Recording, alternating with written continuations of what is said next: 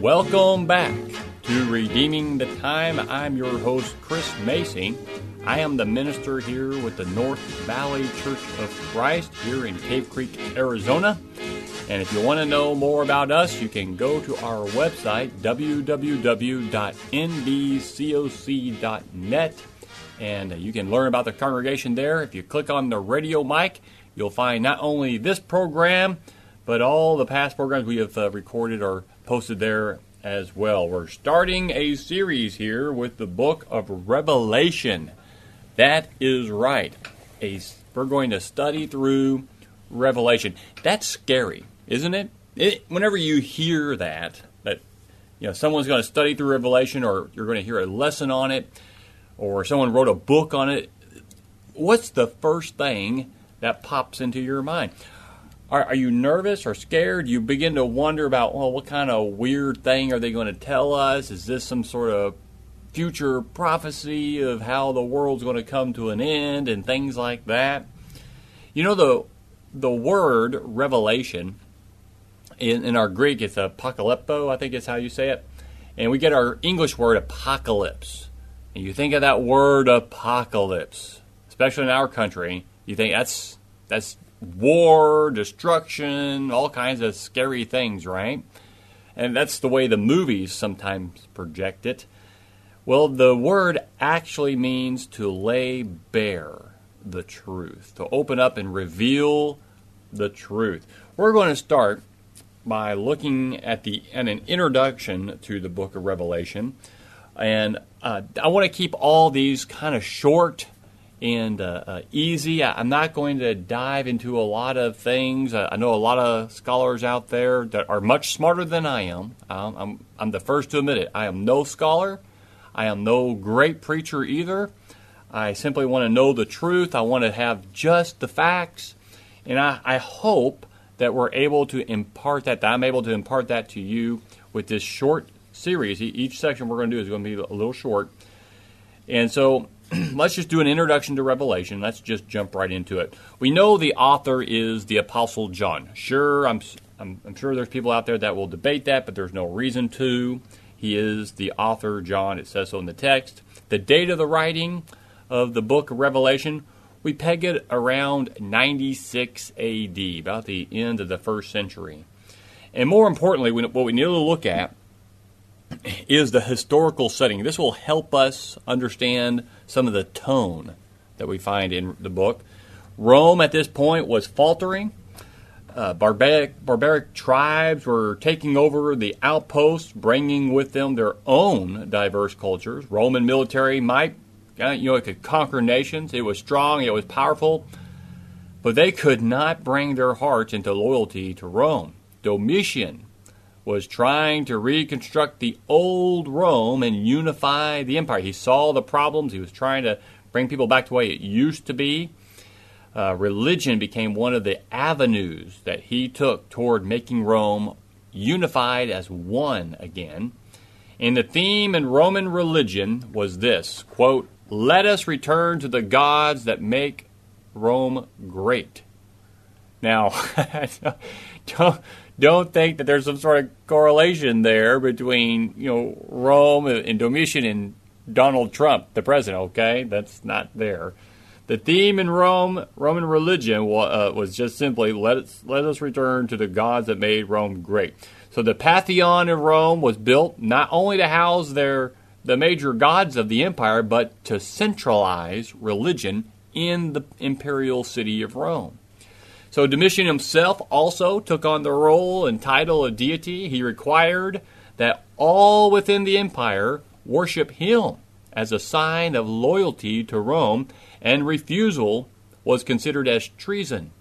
Christians, of course, rejected Roman gods, refused to honor Domitian with divine titles, and declined to offer the required incense on the altar. Needless to say, the Christians became objects of opposition. Charges against Christians included disloyalty. Why? Since they did not honor or recognize the mission as their Lord and God, they were considered rebellious. They were also charged with being atheists. Since they had no idols and did not acknowledge Roman gods, they called them atheists. They were accused of conducting orgies. Seriously. They said that because they would often meet in the dark, so that was just another charge they threw out there. And they were charged with being cannibals because they partook of the body and blood of Jesus. That would be the Lord's Supper. And we do not believe that that's the literal blood and literal body. I know there are some out there that do, but that's for another discussion. A little bit of a side note here, I should let you know, I am looking at some notes and reading notes from Brother Guy Orbison Jr., but I don't want to attribute everything to him because these notes I have are from 1998. And I'm sure he's probably changed his mind on a few things. But I also will be looking at notes from others as well, and I will do my best to point that out when I do that, and of course my own thoughts and opinions. So that's the historical thing. Now what about the purpose? Why was the book of Revelation written? And before I jump into that, I was talking about in the beginning of the program here that we're scared of the book of Revelation. Now, I'm not saying all preachers, but quite a few don't preach or study through the whole book of Revelation. They might hit chapter 21 or 22, and most certainly will do a series on the 7 letters to the 7 churches of Asia. I think almost all preachers do that. But how many actually go through the entire book? I have honestly never heard a preacher in a congregation that I attended preach or teach through this letter. It hasn't happened. I know of preachers who have. Guy Orbison has. I know my father-in-law Rodney Tedford has, and a few others, but not many. And it's scary for folks. I think even think about this. How about for my listeners out there? If you're listening right now, when was the last time you read through the book of Revelation? And when you're reading through the Bible, do you sometimes skip it because it's the book of Revelation and you're a little nervous about it? Well, I hope this will open up your eyes a little to what the book's all about. I think Satan has really used this fear to keep us from looking closer and examining it. And, of course, all the differing opinions out there that just go all over the place is another thing that scares us from the book of Revelation. The primary purpose of this book is to encourage Christians who are being persecuted for their faith. Now, if I was Satan, I would most certainly not want Christians to be encouraged during persecution. And he wants to persecute us. He wants to make us fall away. So, don't read and study the book of Revelation, he would say. So he would be against this. And these visions were written down to help the first century Christians. Now, note that what was revealed in chapter 1, verse 1, chapter 22, verse 6, must shortly take place. And then also in chapter 1, verse 3, and in chapter 22, verse 10, these are the bookends of the book, the time is near. See, all these things tell us that this is what this is about. It opens up that these things must soon take place and that the time is near, and it ends with the same thing. The time being near, I think, is talking about the coming of the Christ. We are in the final, last age. There's nothing more after this. It's over. And then there's Judgment Day. But we must not limit the message of Revelation to the first century. In chapter 1, verse 3, it says, all who hear the words of the prophecy are pronounced as blessed. The applications extend to anyone experiencing afflictions directed toward the faithful. Visions of the second coming and final judgment cannot be limited to the first century either, can it? During the years of 200 to BC to 280, those 400 years there had developed a large body of Jewish writings that exhibited a distinctive genre later described as apocalyptic. Now, some of these reflected the characteristics of the biblical books of Daniel and Ezekiel and Zechariah in the employment of highly symbolic language. As we already said, the word apocalypse just means revelation, so the intent was not to obscure the message. The writings reflect difficult times in human history, especially among God's people. And most assuredly, Daniel and Ezekiel were that way, but they were written at a different time with a different set of circumstances. So Ezekiel and Daniel, they were dealing at times when during the captivity. The book of Revelation, different time. We need to be careful when we make parallels. Yeah, you can make a few here and there, but not as many as I see in a lot of these commentaries on Revelation. We gotta, it confuses us, I think, or confuses the folks when we do that. The message, obviously, throughout the book of Revelation is victory. Even though it may appear to be defeat in the present difficult circumstances, God will ultimately bring about victory for His faithful. The thematic verse for the whole book of Revelation, I like to find these. I think when you can find a thematic verse for a letter, it's very useful. And I think chapter 17, verse 14 of Revelation is that thematic verse. It says this: "These will wage war against the Lamb, and the Lamb will overcome them, because He is Lord of lords and King of kings, and those who are with Him are the called and chosen and faithful." I think that's exactly what the letter is all about. And that word overcome that you see there, that is a continual announcement of victory. Again, you see this all throughout Revelation, chapter 2, verse 7. "He who has an ear, let him hear what the Spirit says to the churches. To him who overcomes, I will grant to eat of the tree of life, which is in the paradise of God." And then also in Revelation 1, that's the wrong one. In Revelation 2:11, verse 11, same chapter. "He who has an ear, let him hear what the Spirit says to the churches. He who overcomes will not be hurt by the second death." Down in verse 17.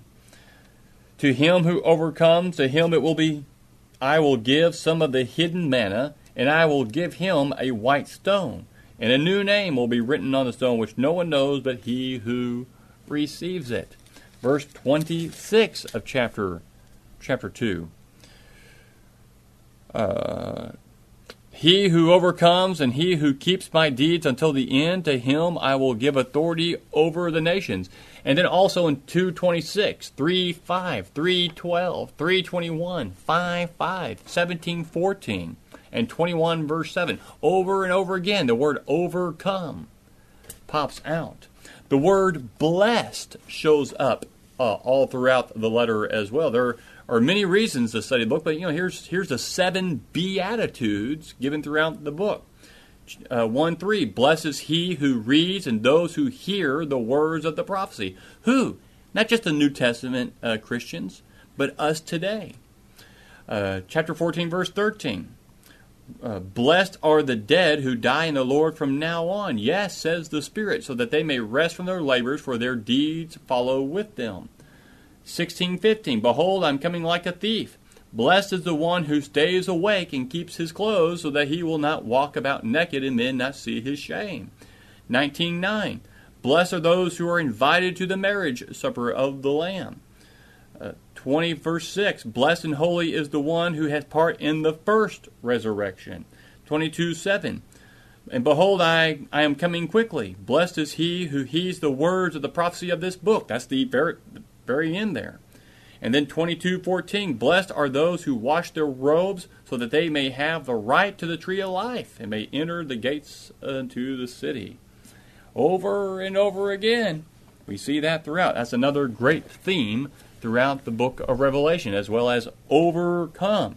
We should not allow ourselves to become scared of the book. It is a blessing to have it. It helps us overcome persecution. And every generation of Christians, every generation receives persecution. And the book of Revelation will help focus our minds on what's more important, the things above where Christ is. And I hope in our study in the book of Revelation will help us open our minds, our hearts to this understanding that God wants us to see. Just don't get so caught up in these visions that we kind of run with those rabbits that a lot of folks do. Just what is the point? What is it God wants us to glean from this, and what does He want us to see? Ultimately, that Christ overcame, that He will take care of us. And if we stick with the Lord, we will be blessed. So I'm so thankful again that you came here to be with us here on the Redeeming the Time radio podcast. And I hope you do go to our website, www.nvcoc.net, to learn more about us and what the work we got here. You can subscribe to the program on iTunes or on Google Play. It'll be on iTunes soon. It's already on Google Play. And I hope you do that. And feel free to send me any questions or thoughts you might have. I will read everything. Take care, and God bless.